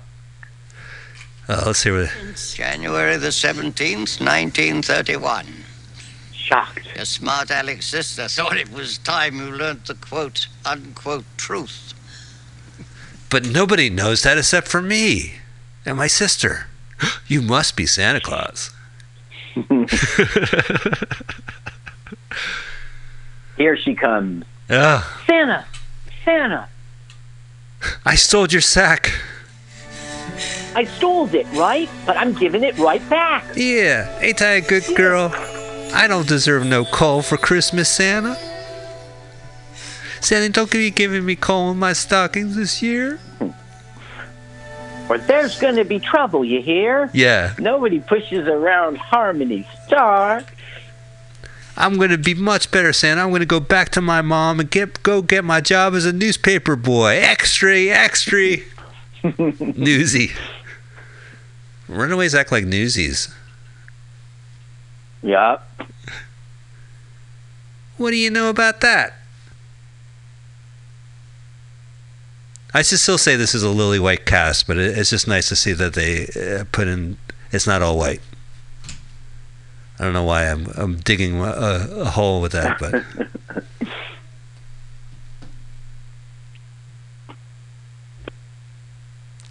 Oh, it's a moment of truth. I'm gonna go home. Yay! I wish they'd wrap her story up because she's a damn bore. Yeah. Especially when I told her who I was with. Well, she's from Tennessee, and she's out in Florida or something like that? It doesn't make sense. She's from, Midwest with a New York accent. And New York attitude. All right, there's Ernest. But she's a mean kid of the street. I mean, that would be a newsie. Newsie's from Manhattan, right? Yeah. Brooklyn? Yeah, see? And there he goes. I also... Here comes Joe. It's all going to wrap up, and Ernest is going to show up at a hyperdrive. And this is all shot on the in the lot. It's just easy peasy. Just get everyone in the scene and call it a day. Oh yeah, so there's Joe. I'm ready. I believe you. I also believe you. Say, look, there's a clock. 6:51. It fucking drives me mad. 6:57, right? It's getting near. Time to start going. Yeah, but Christmas Eve has already happened around the world. This is in Florida. It's 7:00 in Florida. Right, in Florida, East Coast time. So it's earlier in Europe, even earlier in Middle East. Yeah. And also the day started at 7 a.m. according to the screen. So this is 12 hours. All this stuff occurred in 12 hours. Nobody wants a cup of coffee. No one's taking a cat nap, power nap. Yeah, and there's some older characters here we're talking about. Oh, goodness. Have you any of those amphetamines left? If you're a good girl. Yeah, Bloomington. She's from Bloomington, Indiana. Oh, 3 minutes to 7. Florida time. Okay, here comes... You had it. Where's the sleigh? We wait, and then on cue comes...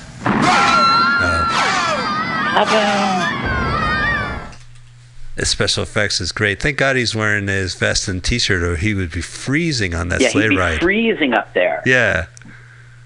Know what I mean? It's always that scene when those Christmas movies. It's an open-air sleigh. Everybody's fine. Yeah. There's the wind's blowing their hair. Right. He's literally circling the earth in that last shot. He's fine. Yeah, that's right. He was in hyperdrive. Like Superman made time go backwards. Right. But that was Superman. Oh, so now Joe is... Weird. It's so amazing. Joe's Santa Claus. Let's give it a try. Can he really do that? If anybody can. Oh, shut up, Seth Applegate. You're not Santa anymore. Helpers. I need 2 of my best helpers. What a coincidence. Well, we have her 2. Joe, now Santa Claus, is going to wish upon a star, and Ernest is going to land right in front of him. Says to Punky Brewster, do you still want to be a runaway for about 4 more hours? Oh, he fantasized snow, and this is what I'm talking about. The businessman in the beginning of the movie says, all I want for Christmas is snow. And he gets his wish. So here we are in Orlando. Let's listen to the business. We got to the businessman. We close the deal tonight or not at all. Yeah, the deal. I'm talking about the deal. What MacGuffin are you talking about? Looks out the window. What? Oh, I got my wish. Just like home. See? Closure. Movie's well done. Yeah. It's not a bad movie. You're absolutely right. It irks me that it's based on a commercial and that it's Christmas and that it starts off with the Coca-Cola ads. Yeah. But in that milieu and the parameters they provide, it's very entertaining, which is also insidious. Uh-oh. Looks like the sleigh stopped. We're going to fall from the ozone. He is a living cartoon. I got to give it up to Jim Varney. He does play it perfectly. Yeah, he does. And it's exaggerated, and it's like he didn't become Jim Carrey, but he... No. He has that exaggerated, overacting thing going on. What was his name? La nice lady. Jerry Lewis. Jerry Lewis. Yeah. He reminds me a lot of Robin Williams in that he's able to improvise and be in the moment and pull something that you don't expect. Air brakes. See, that's just like Bugs Bunny. It's a living cartoon. And he also... Oh, you know another thing I noticed about this movie? Ernest talks to the camera. He just turned to the camera and talked to us like he does in the commercials. At one point, Santa Claus acknowledges the camera. Like he looks right in the camera. Santa did it, not just Jim. Ernest. Yeah, he shoots a look to the camera during this film. Did you know? So Ernest, before we wrap up, he had a book that sold over 30,000 copies. It was called the Ernest P. Worrell Book of Knowledge. KNAW. Are you being earnest right now? No, that's a different book. The Importance of Being Earnest. You got the wrong book. I wanted the Ernest's Book of Knowledge. I just thought that was. I mean, can you imagine a fad that's based on a guy's voice and physical appearance, and there's a fucking book? Well, Joe. Yeah, it's kind of. These are yours now. Yeah. Yeah. Like, I love him on the commercials. I'll see him in a movie. I'm getting an accent on this. You know what? I love him so much, I'll read his book. Know what I mean? I can't wait to go on Splash Mountain, Vern. Hey, Vern. Splash Mountain. Bye, fellas. See, you can see in the clock, it says 6:59. Know what Is I there anywhere mean? in the book that says I can't have a driver for one night? Nowhere at all. I think it's a fine idea. The elves are like, no. So Vern's acting like a kid. Son, would you like to drive the car? Would I? I guess so. He is a big child, yeah. Yeah. I don't think that ever left. I don't think he ever turned that character kind of like... I mean, Pee-wee would go dark a lot of times. Yeah. Pee-wee would go sexual, and that felt dark. Yeah. Well, because originally Pee-wee was more of a parody of those children's shows. Yeah, the first one. Yeah. The HBO special, for sure. Based on the play. Yep. All right, here we go. They're off on the sleigh, and Santa Claus is macking off the old lady. He's got his hand over her shoulder already. Oh, now his hand's off. I've been formally introduced. My name is Mary Morrissey. Well, once upon a time, I was called Seth Applegate. I guess I am again. The credits list her as a different last name. It's like Morrison, not Morrissey.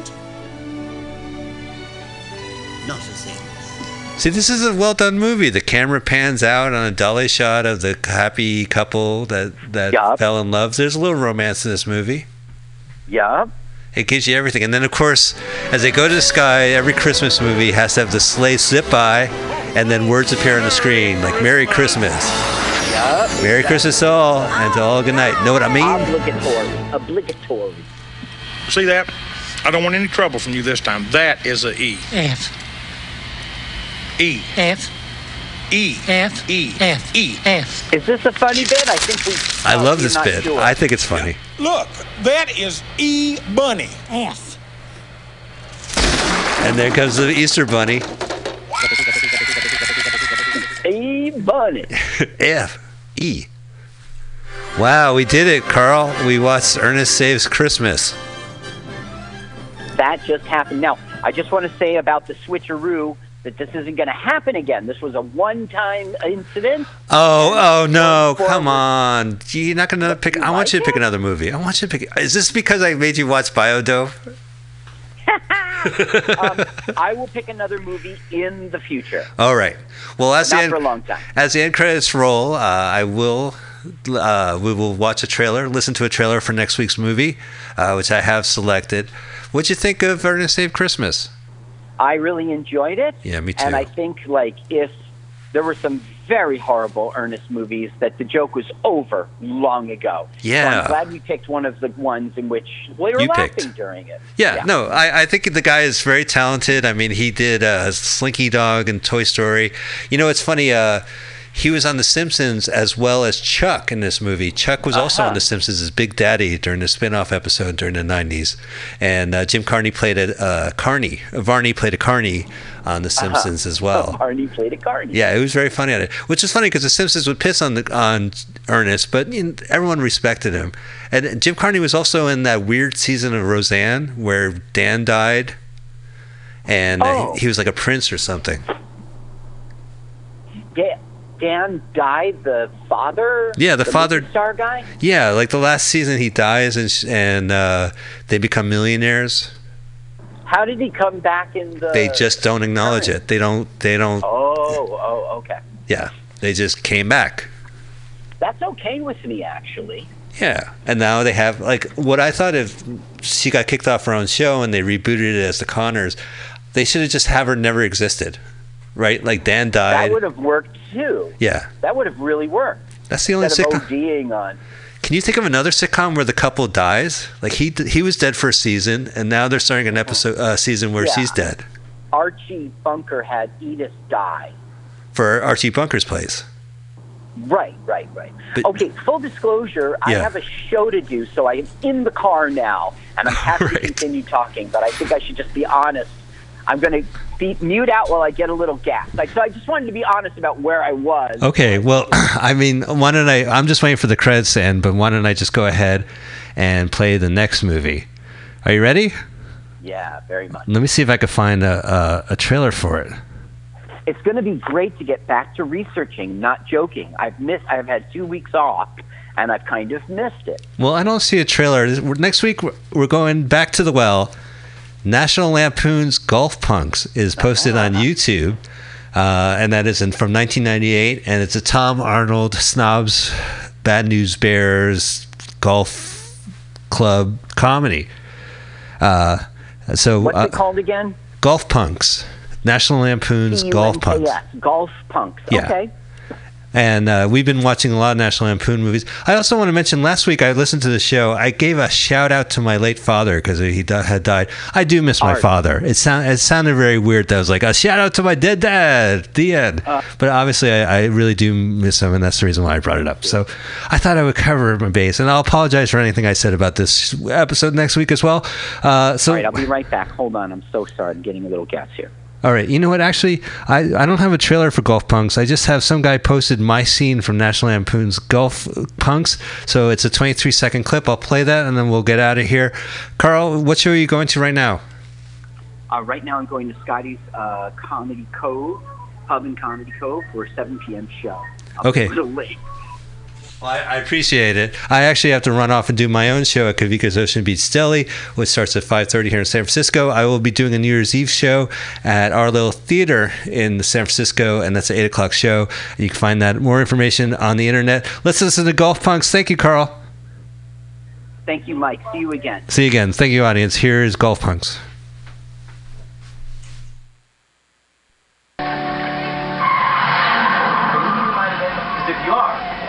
Pretty darn sure I can get air conditioning thrown in. Absolutely. You know, brother. Are you still negative? Because I might need to borrow a couple quarts. Oh my God! Ow! What happened to you? Excuse me.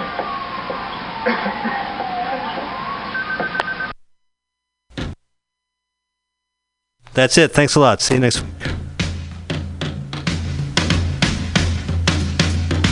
Let's watch a full-length movie on YouTube with Mike Spiegelman.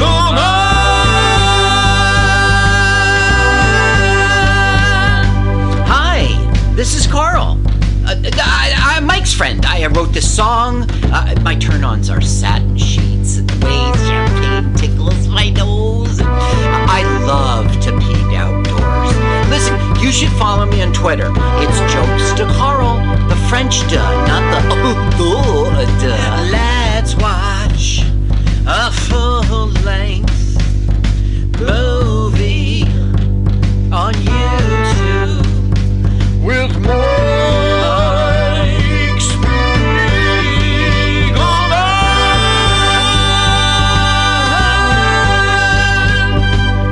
Are you tired of swimming through a sea of podcasts? Are ye on a raft without a paddle? Well, gather around me, sea dogs, and get aboard me pirate ship as we set sail for the seas of MutinyRadio.fm. From there, you can captain your own pirate ship as you sail through over 44 different shows for all of your listening pleasures.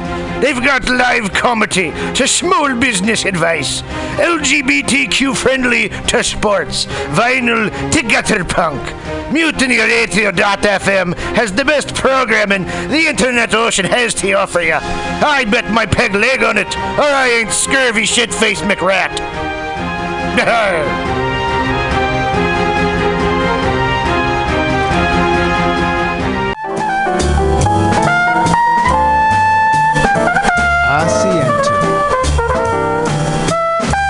Asiento. Take a seat at Asiento on 21st and Bryant.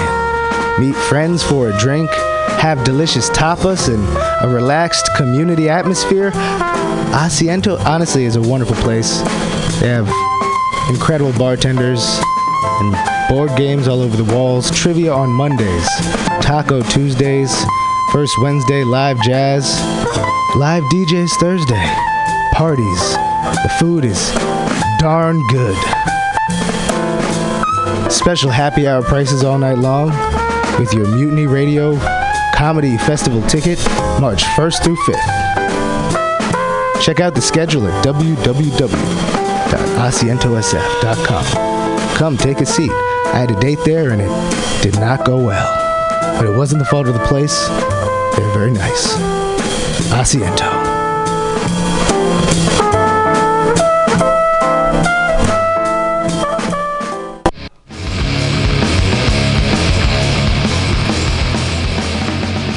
Hungry for a burger? Mutiny Radio thinks you'll find the best burger in San Francisco at Counteroffer, located inside Bender's Bar and Grill. Counteroffer's menu aims to please your drunk face. Tater tots are served daily. On Tuesday nights, Counteroffer serves specials off the Taco Bell menu, only better. You can enjoy your favorite Taco Bell item without the guilt. Counteroffer uses only fresh ingredients and never store-bought shit. Special ingredients are made from scratch daily, including beans, ketchup, mustard, habanero sauce, and ranch dressing. Counteroffer even serves vegan mac and cheese. All of this great food is served 2 p.m. to 10 p.m. daily and until 11 p.m. on Wednesday, Thursday, and Friday. Counteroffer is located inside Bender's Bar and Grill at 806 South Van Ness. Be sure to tell them Mutiny sent you. Counteroffer, baby. Everybody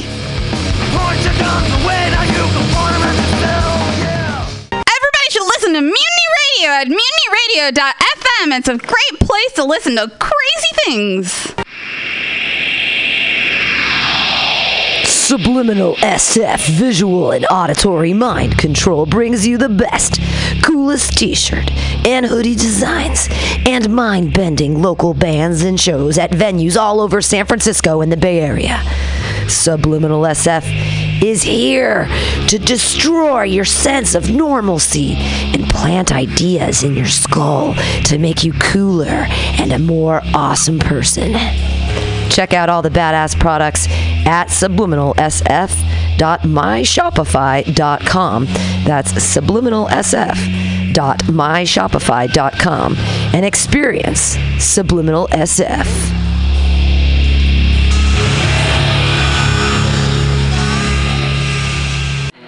Yeah.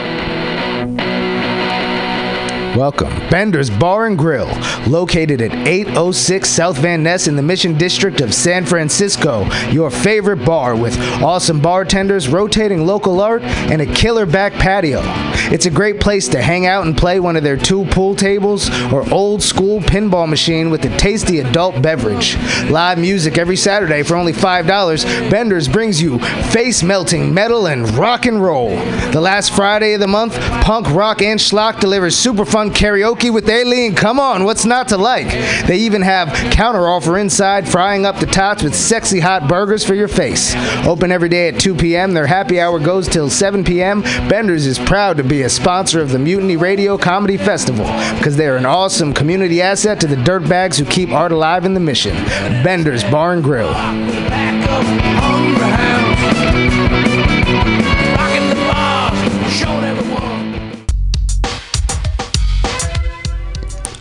Hi, welcome to My Limited View. I am your host, Sergio Navoa. And I'm your co-host, Vanessa Wilkins. Join us every Tuesday from 12 to 2 at MutinyRadio.fm as we share stories, our personal stories. And struggles and challenges. And we'll also have guests come in and share their stories. And hopefully through all this, we can expand our view. Or your view. Yes, and there'll be plenty of dick jokes, so don't worry. It's not always going to be heavy. Yeah, I might even share black hair tips. Black hair tips. Don't know anything about it. Sorry. All on My Limited View. Yes, every Tuesday from 12 to 2. You can also find us on Apple Podcasts. Oh yeah, and Google Play. And Stitcher. iTunes. Oh, you already said that. MutinyRadio. Stitcher, you said that. Spotify. Oh my God, there's just so many. And Overcast. Yes, you can also find us on social media. M as in Mary, L as in Larry, P as in Peter, podcast. MOV Podcast is our handle. Until next time, I hope you're enjoying your review. Yes. Bye. Bye. That kind of sucked balls.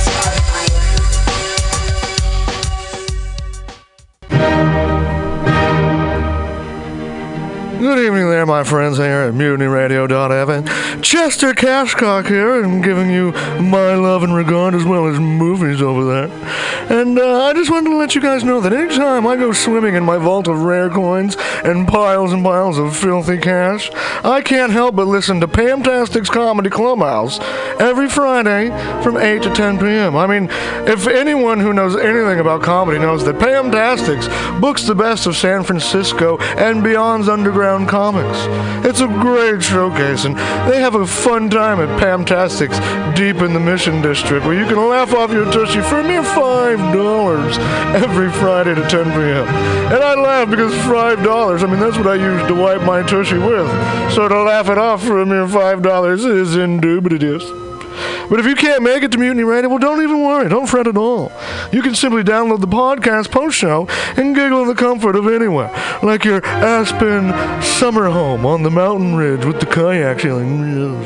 So all you got to do is just go to podcastics.pcrcollective.org/comedy clubhouse, or you can listen live every Friday from 8 to 10 p.m. as your host Pam Benjamin brings you the best comedy from San Francisco and beyond the universe. And what's better than the universe? It's a cash cock, honey. Yeah.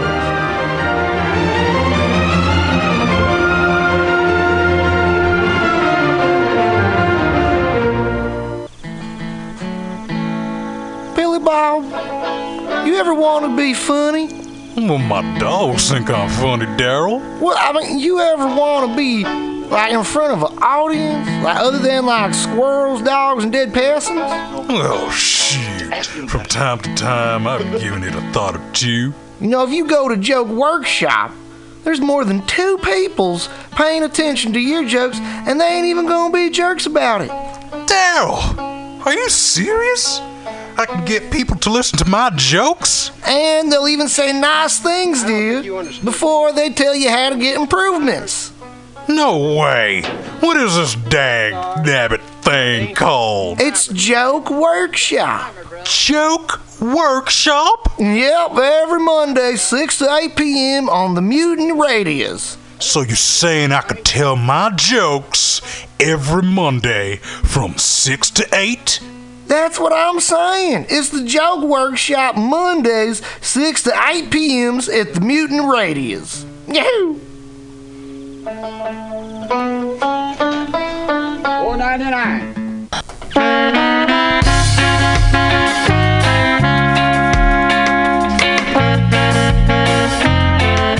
Mutiny Radio listener, it's that time of year again.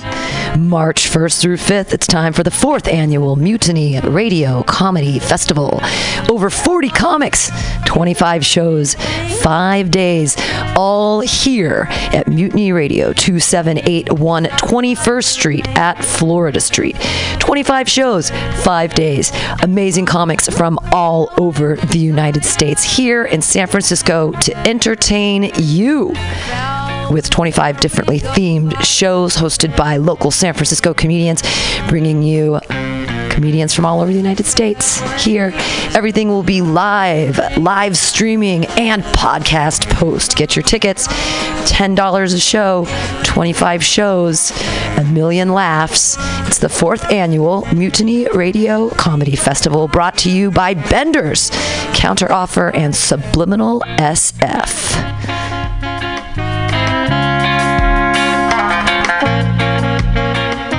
Everyone's dietary needs. They don't have meat. Rainbow Grocery Cooperative, an amazing San Francisco staple since 1975.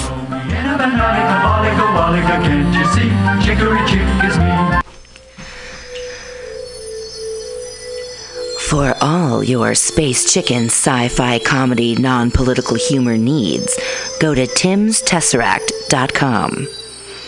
Read fiction about the future of San Francisco after the water wars of 2121 in Jane 6.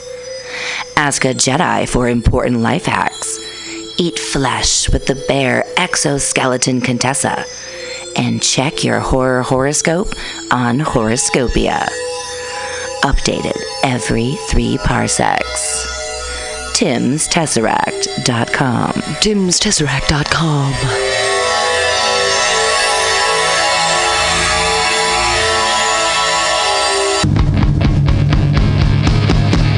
So you want to be a comic? It's not as easy as we make it look, but that's because Mutiny Radio has 8 hours a week of open mic stage time for all your comedy workout needs.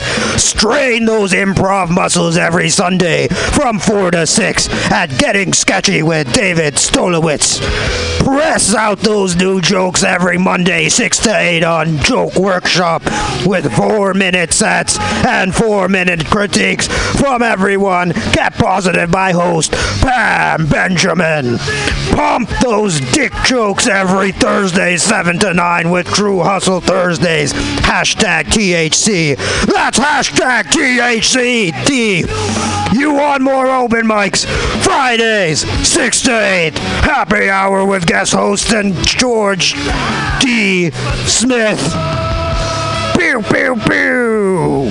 4 open mics every week at Mutiny Radio, brother.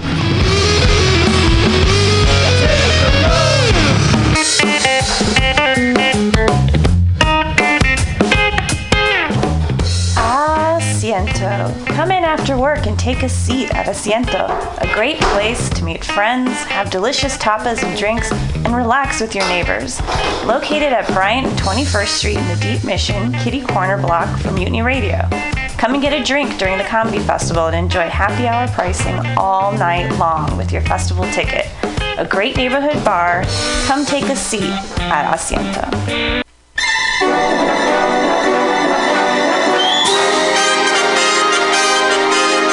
The Roxy Theater is San Francisco's favorite nonprofit art house cinema, bringing you the best, coolest, weirdest, most thought-provoking movies of the past, present, and future. Hands down, there is no better way to get your film fix than at this legendary historic theater.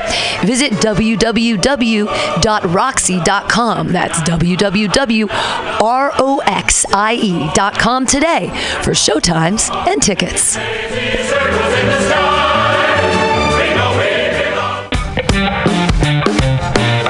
Everybody should listen to Mutiny Radio at MutinyRadio.fm. It's a great place to listen to crazy things.